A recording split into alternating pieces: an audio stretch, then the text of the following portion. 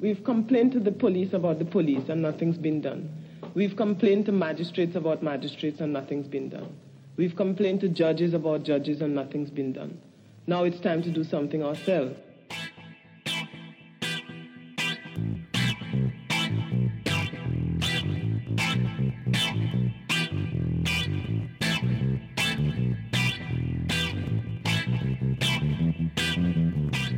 Hello everyone and welcome to episode 83 of the History Hotline. Now, you might remember that introduction from the first ever episode if you listened to it, or if you've been here since the first episode dropped. But we're going to come back to why I've used that intro again today later. But before we do, let me get into some housekeeping for today. Now, it's been a minute since I was last here recording, putting out episodes. We've had quite a significant break.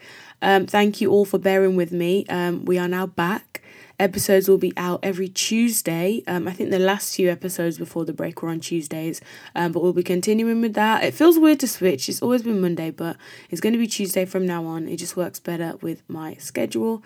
I'm now a PhD student, funnily enough, and will be, using all my time and energy to continue my research in an academic environment, which I'm quite excited about. It will mean my schedule will be different, and I think a little bit more demanding in some ways. So for now, episodes will be weekly, but they may drop down to fortnightly in the upcoming near or distant future, or they might not at all. We'll see how things go.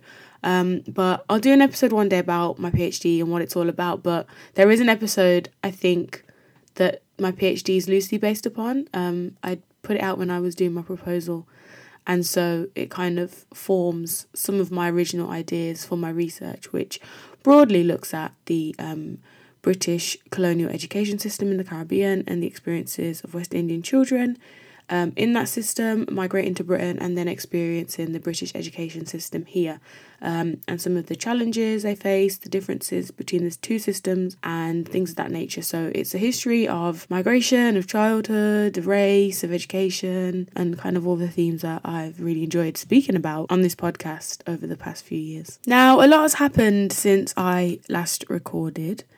We've got a new Prime Minister, we have a new monarch, heating bills are higher, the weather is colder. The UK is a very interesting place, and a lot of things have happened, and I've wanted to jump on the podcast and talk about them, but I've kind of restrained myself. So in the next few episodes, we might be pulling up things that have happened, issues, problems, and breaking them down and adding historical context, as I like to do on this podcast, as well as the usual episodes that will be coming out about individuals or events or moments within Black, British and Caribbean history. Now, it's Black History Month. This episode will be coming out in October, and interestingly enough, I normally do an episode about some of the problems I encounter in Black History Month. I don't think I'm going to do that this year. I think the same issues stand, and last year's episode and the episode from the year before, about what is Black History Month, what's the point of it, why do we celebrate it? Why do people not want to pay Black creators to create content or research about Black history in this time? All the same issues apply. They apply every year. They'll probably apply every single year in the future until maybe we no longer need a Black History Month. Wales are making changes to their curriculum. England are not following suit. But maybe things will change in the future. Now, today's episode is going to be about Black Lives Matter in the UK, Chris Kaba, and police brutality a little bit more widely, because I think at the moment we're in a time where different conversations about police brutality are coming up. I think since last recording, there have been several cases of police brutality in this country that have just been equally as shocking not in a way of, we're not used to this, we've never seen this before, because we have historically and in contemporary times here and in America and other countries in the world, but shocking in the kind of ways that the media continue to kind of peddle series of lies and mistruths and falsehoods about individuals that are victims of police brutality in order to change the narrative and kind of set them out to be perpetrators of kind of crimes that justify their murder. Now, this episode will be in 6 parts. We're going to start with Black Lives Matter in the US, its origins of the phrase and of the movement. We're going to look at how that developed across the last 9 years. Then we're going to look at Black Lives Matter as a movement in Britain. And, was it piggybacking off the US and what it looks like as an organisation in the UK or as several organisations. We're then going to look at a brief history of some of the organisations that have fought against race-based discrimination in the UK historically. And then in kind of the final part of this episode, we'll look at the case of Chris Kaba and his experience and what happened to him and the kind of campaigns that are ongoing to seek justice for his family at this time. Now, I started this episode with the same introduction to the Mangrove 9 episode that I did as a first ever episode. And it's Althea Jones-LeCointe saying, we've complained to the police about the police and nothing's been done. We've complained to the magistrates about the magistrates and nothing's been done. And we've complained to the judges about the judges and nothing's been done. And I just feel like that kind of quote, I always hear it at times when things happen in this country. It's just so poignant.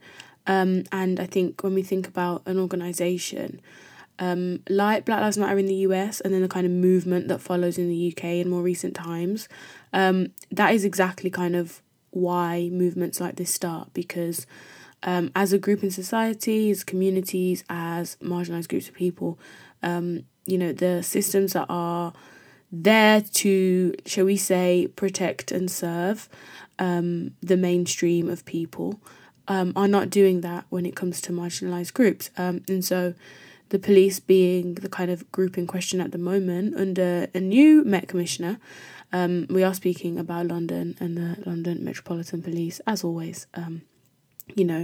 They really do take it to a next level when it comes to their policing issues.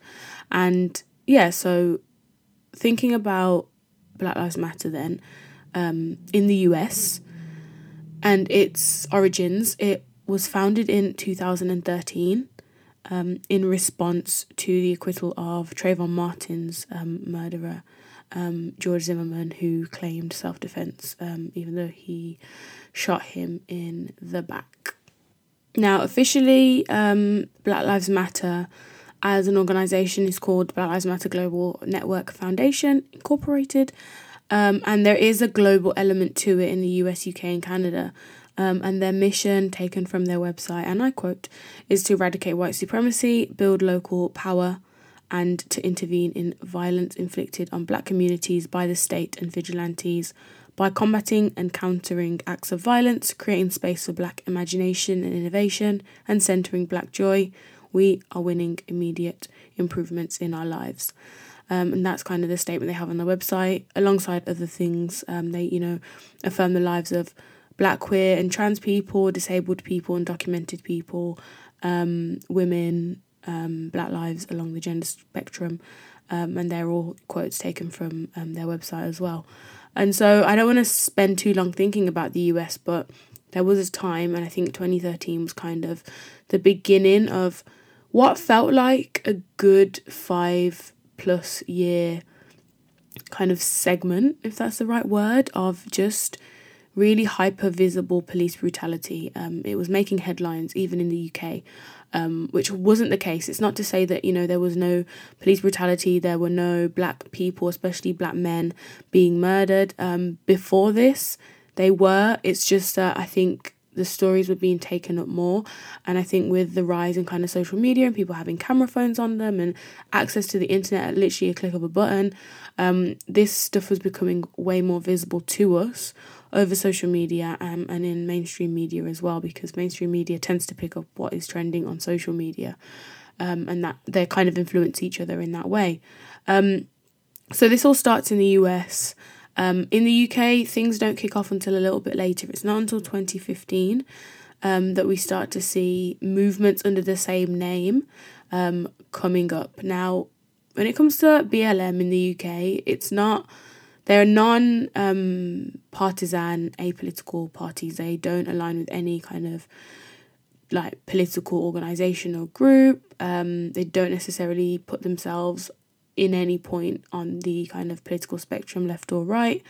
However, UK Black Lives Matter, and then there's Black Lives Matter UK. Now, this sounds really confusing. I was doing some quite in-depth research now about the organisations and what they're called and what they stand for and if there's any difference in them.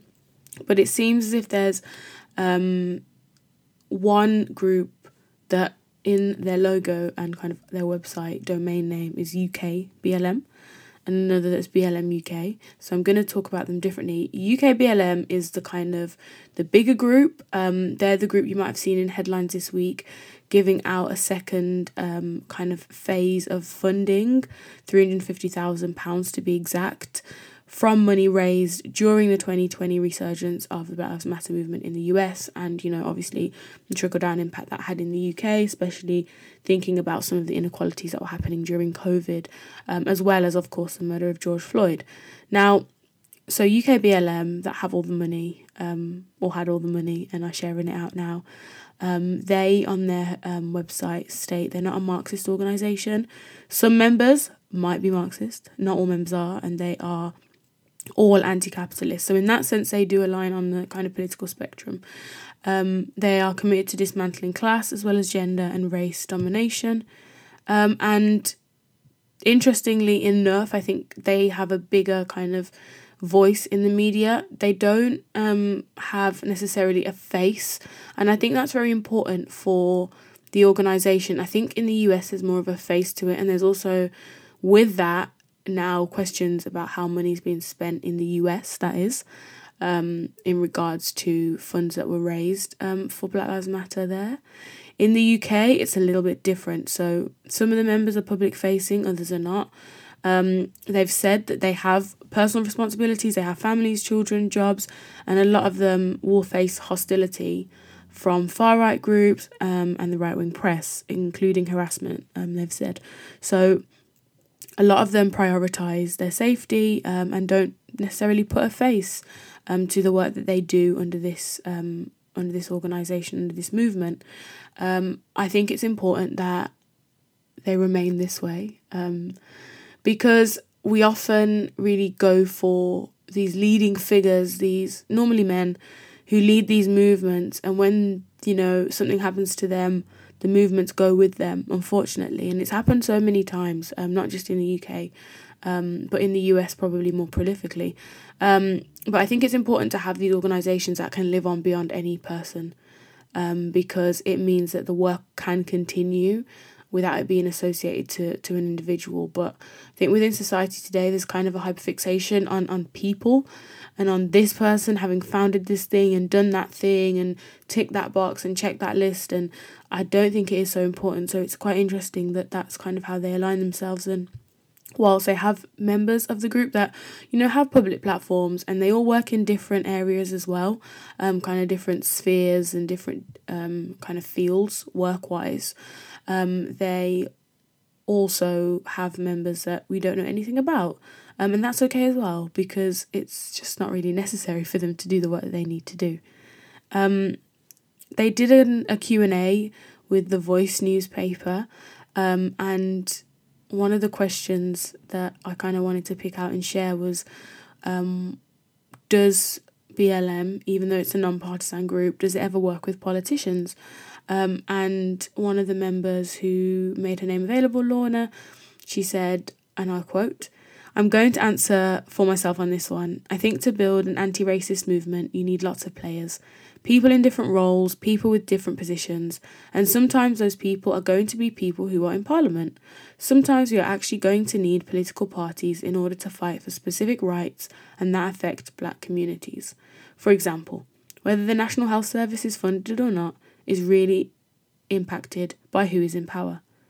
What's happening at a local level, for example, sister space, being able to access or not access appropriate space in which to support domestic violence survivors is depending on what's happening at a local council level. So I don't think we shy away from the fact that party politics has an impact on black communities, But I think we have to be really careful and be really strategic about the ways that we as an organisation could be used. Ultimately, we don't believe that black liberation will come through a political party, but just to reiterate, I think they probably will require lots of different agents of change to bring about the kind of world we want to live in. Now, the organisation in the UK have made headlines recently because they've announced to give £350,000 worth of funding to grassroots organisations which are campaigning to further race equality across a number of fields within the UK. Now, this is following money that was donated essentially in 2020 when the Black Lives Matter protests were happening in the UK. There was £1.2 million raised from about 36,300 donors. And in this initial kind of phase of like giving out the money, they gave money to groups such as Sister Space, United Friends and Family, Campaign and Justice for Black Lives. Both of them received 170,000. And I think they were kind of dealing with pressing issues at that moment. In that moment, Sister Space were faced with being evicted from the building that they used due to the funding they had kind of bailing out, pulling out, and them not being able to fund the space that they had. But the space was so integral to them. It was providing support for people, women that had suffered from domestic violence, and it was helping them deal with that, Black women in particular. And I remember, I think on this podcast actually, there was an episode where I kind of pointed you in the direction of donating. So all that money went to Sister Space, and they were able to kind of stay in the building and in the location that they're in Hackney. So this is the second round of funding now, and it's kind of not looking at kind of the pressing issues that, you know, people were really desperately needing the money now and then. And it's looking at elevating Black arts and culture, education, looking at working towards ending the hostile environment and looking at border control policies.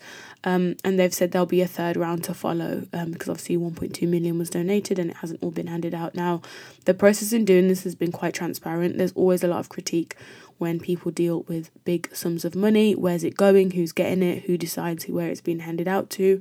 They've had consultants that have consulted with them and looked at the applications made by people to access this money, and so it seems everything has been done properly, and I believe they are going to be opening up in the kind of third round to some groups that might need it from overseas, so helping people outside of Britain, whilst the first two rounds have just been for people within Britain.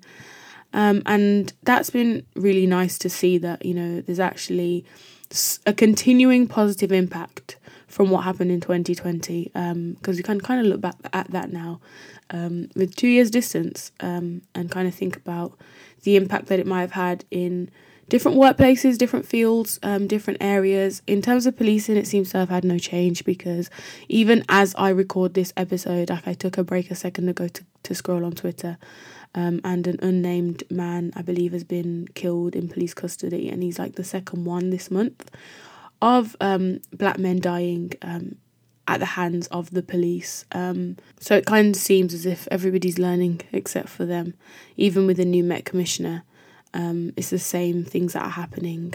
People are still dying in police custody at the hands of the police in a variety of different ways.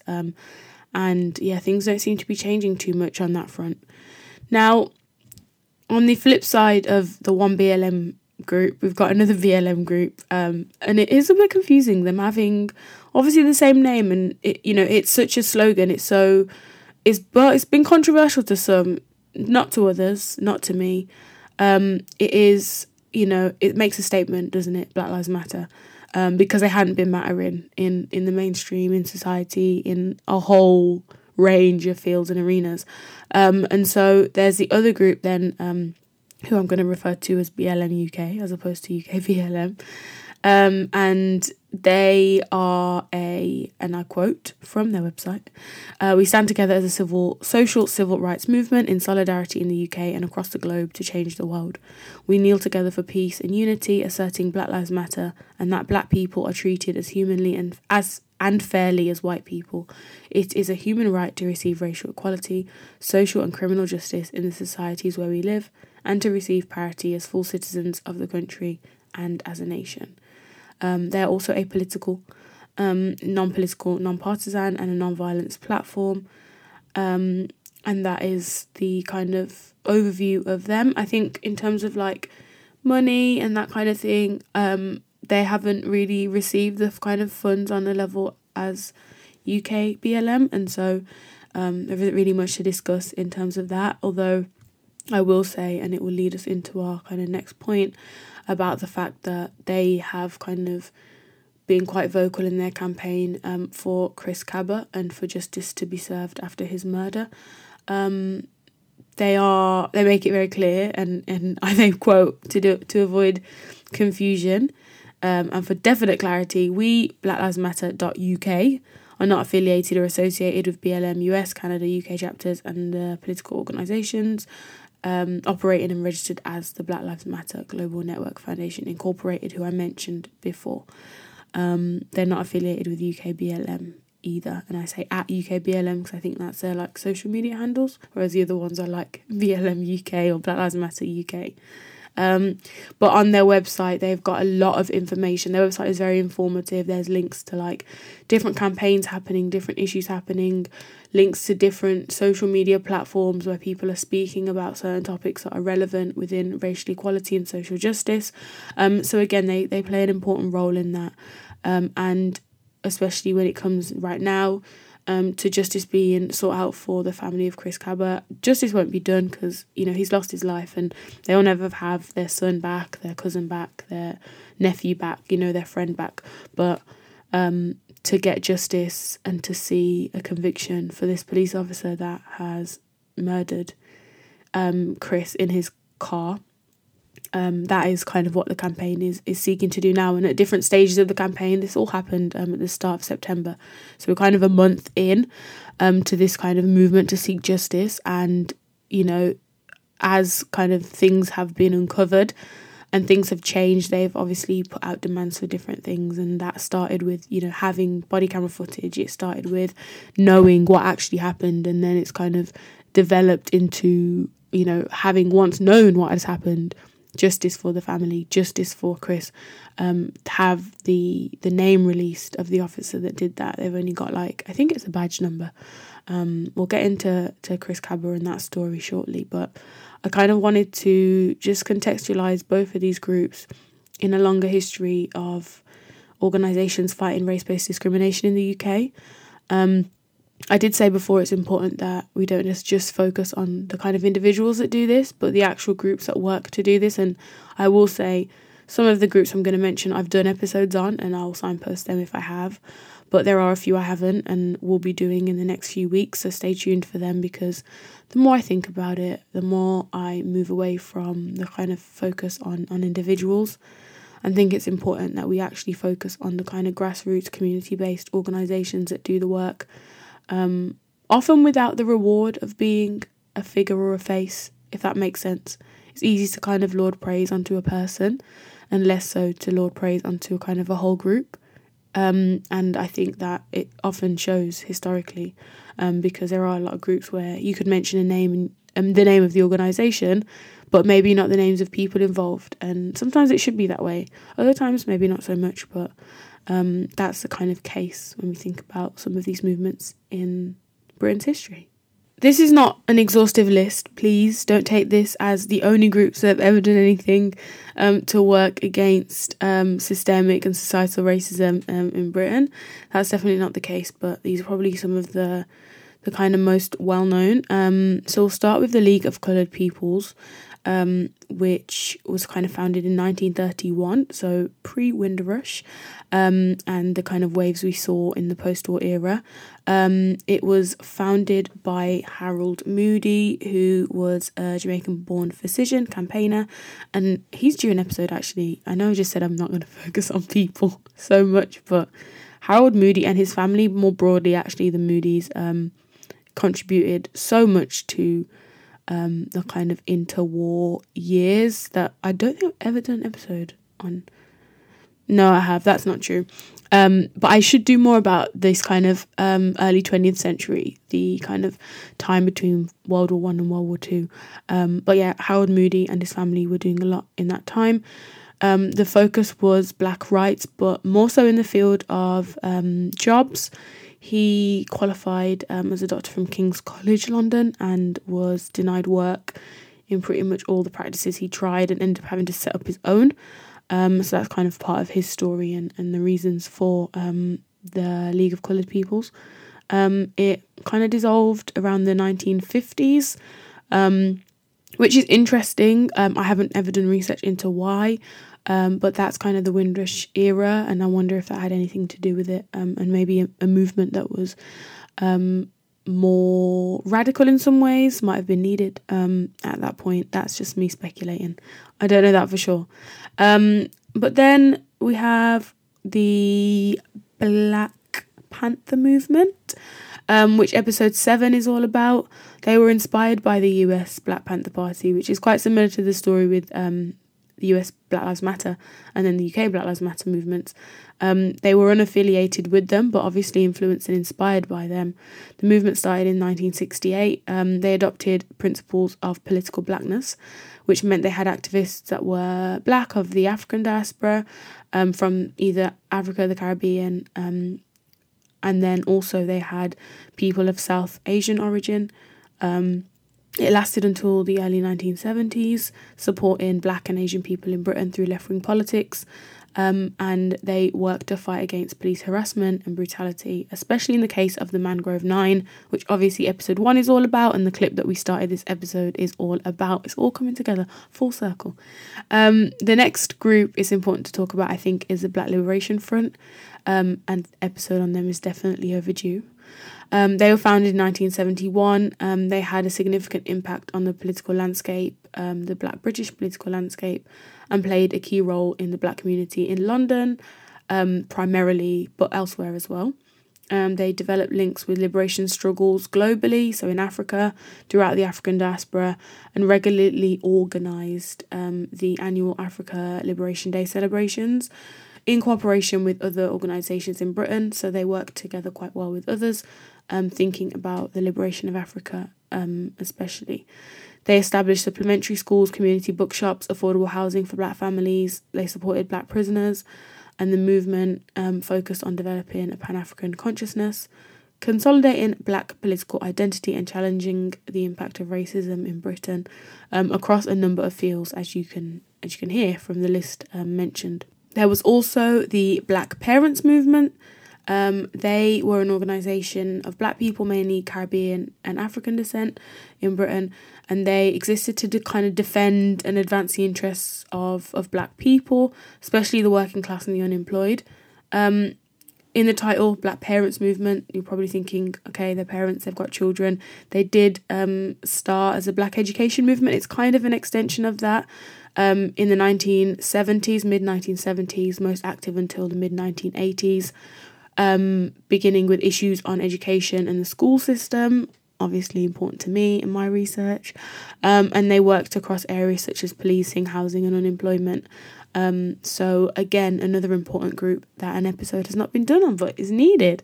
And then the next two groups are both groups that episodes have been done on, and they worked to actually aim to help black women in Britain. So the Brixton Black Women's Group, episode 67, is all about that. And it's an organisation for black women in Brixton. And it was one of the first black women's group in the UK. They existed from about 73 to about 1985. A socialist feminist group trying to raise consciousness and organise around issues specifically affecting black women. Members had previously been active in the movements gone before, such as the Black Panther movement, and needed a space to kind of work on the liberation of black women outside of organisations that just focused on the liberation of black men, even though that's not what they were specifically for. And then last but not least, OAD, the Organisation of Women of African and Asian Descent, episode 25 is all about that. And that was an activist organisation for British black and Asian women, or not just British black and Asian women, but black and Asian women from the African diaspora, also coming from South Asia, established in 1978. and some of the founding members came out of some of the groups already mentioned. It was a broadly socialist, non-hierarchical national umbrella organisation, and obviously I've spoken a lot about this group and some of the members in it in the past. They also published a book looking at the experiences of Black and Asian women in Britain in different fields, in different sectors, in different parts of their lives, so employment, housing, healthcare, education, that kind of thing. So here we have like just a brief rundown of some of the groups that have kind of gone before. We get to like the mid-2000s and have a group like Black Lives Matter working in the UK. Now, all of this kind of, nothing happens in a vacuum. Racial equality, Black liberation, it all kind of follows on from the group or the movement that's gone before. And I think right now, whilst we're in an era where Black Lives Matter is kind of what's being spoken about, it makes the news, it's the kind of organisations that are trying to help people and alleviate some of the issues Black people are facing in this country. It's never the only group, and even some of the money that they give to other groups, and the other groups that they're giving their money to are working specifically within some of the smaller issues that face Black people here. So it's just interesting to kind of see these longer histories, and that like nothing happens, of in and of itself when it comes to race equality, especially in this country. And now on to our sixth and final segment of this episode of the podcast, thinking about Chris Kaba, who was driving a car, an Audi, on the 5th of September this year, 2022, in South London. The car was said to be linked to a firearms incident which took place the previous day. There was an automatic number plate recognition, which is an ANPR marker that had been placed upon the car. Chris Kaba was not linked to that. His name was not named in regards to the firearms offence. He was just driving the car, and when the police spotted this car, they followed him in an unmarked vehicle. There were no lights, and it was an armed response vehicle. They followed him from about 9:52 till around 10:07. They did not activate their lights. Officers did not, sound the sirens or the lights. The intention was to use an enforced stop extraction on the Audi, which they did. That statement and the words I read was put out by the IOPC, the Independent Office for Police Conduct, and that statement has only come out in the last week. It was what the family were calling for, because obviously the police investigate the police, You can't call the police on the police, but it is the police that tend to do that. So they wanted an independent body to do that, which they have done, and these are the findings, which I just read. However, in the process of this coming out, there were so many misinformations and lies essentially said about this case, and I think it's done deliberately to tarnish the reputation of the victim, to suggest that it's somehow justified that they lost their lives at the hands of the police. And it's a similar pattern that I've seen happen historically with victims of police brutality. Jean Charles de Menendez was said to have vaulted ticket barriers when he was killed, which was later confirmed to be untrue. Mark Duggan was said to be armed and shooting at police. That was confirmed to be untrue. Ian Tomlinson was said to have collapsed in his case. That was said to be untrue. Sheku Boya, he was said to have stamped on police officers, which later was found to be untrue. And in the case of Dalian Atkinson, which is kind of the first time in 30 years that a British police officer has been convicted of manslaughter in the course of their duties, Benjamin Monk, PC Benjamin Monk, or it's not PC anymore, was found guilty of that. This happened to a former Aston Villa player just in Birmingham, and it's taken them years to get that justice. That case only went to trial, and that part of the trial only kind of wrapped up, I believe, last year or the year before. But, interestingly, from that inquest, and this is what I wanted to take out, Deborah Coles said, "We have seen in this trial a use of racial stereotypes equating Black people with dangerousness and criminality. Language used by police when challenged to defend their actions reproduces the very myths and racial stereotypes that legitimize slavery, with reference to superhuman strength and unpredictability to legitimize violence and deadly policing. In all the cases I mentioned, those stereotypes were pushed out. Superhuman strength, unpredictable behaviour, whether they're having a mental health crisis or not, they're said to be a threat, a physical threat that needs lethal force to, remove that threat.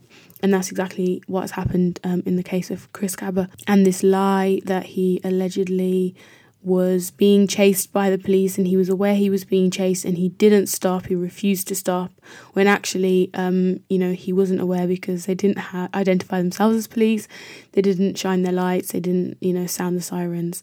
He was in an unmarked police car. He was not trying to evade being caught.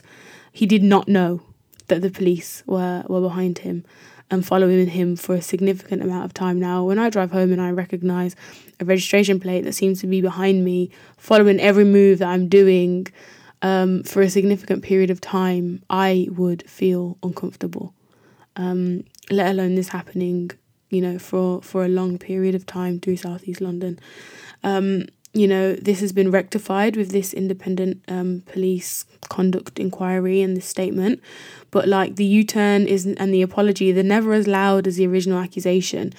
So despite, the findings, he's still going to be portrayed as someone that tried to evade the police.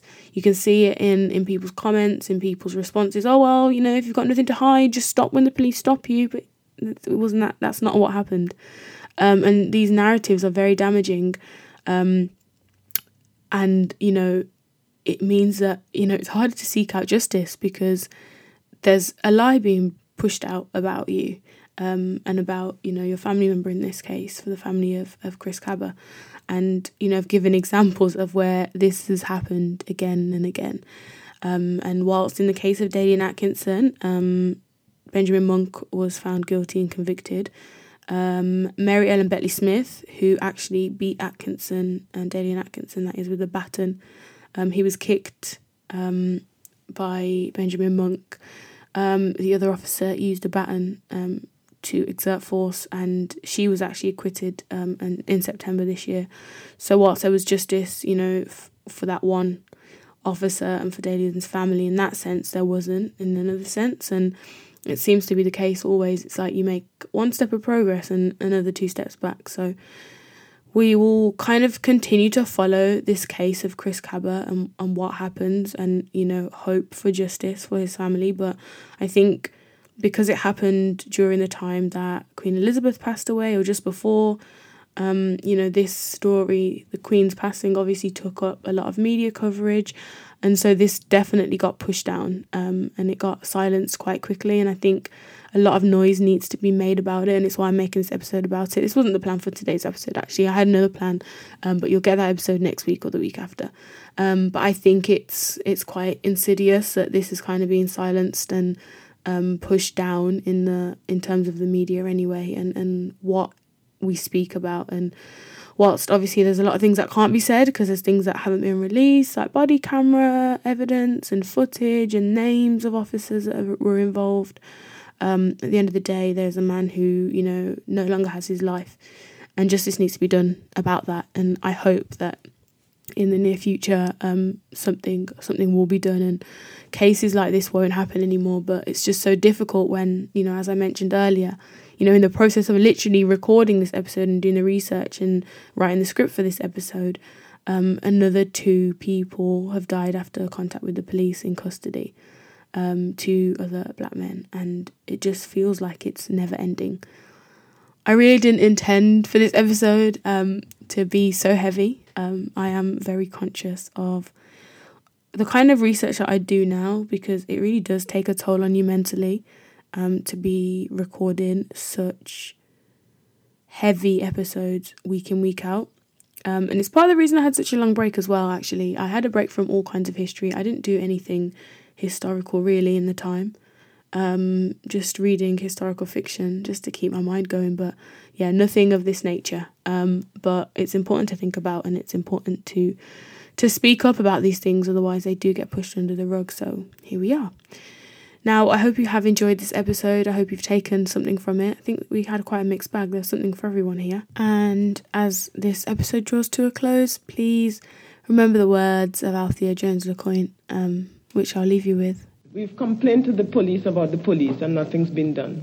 We've complained to magistrates about magistrates and nothing's been done. We've complained to judges about judges and nothing's been done. Now it's time to do something ourselves.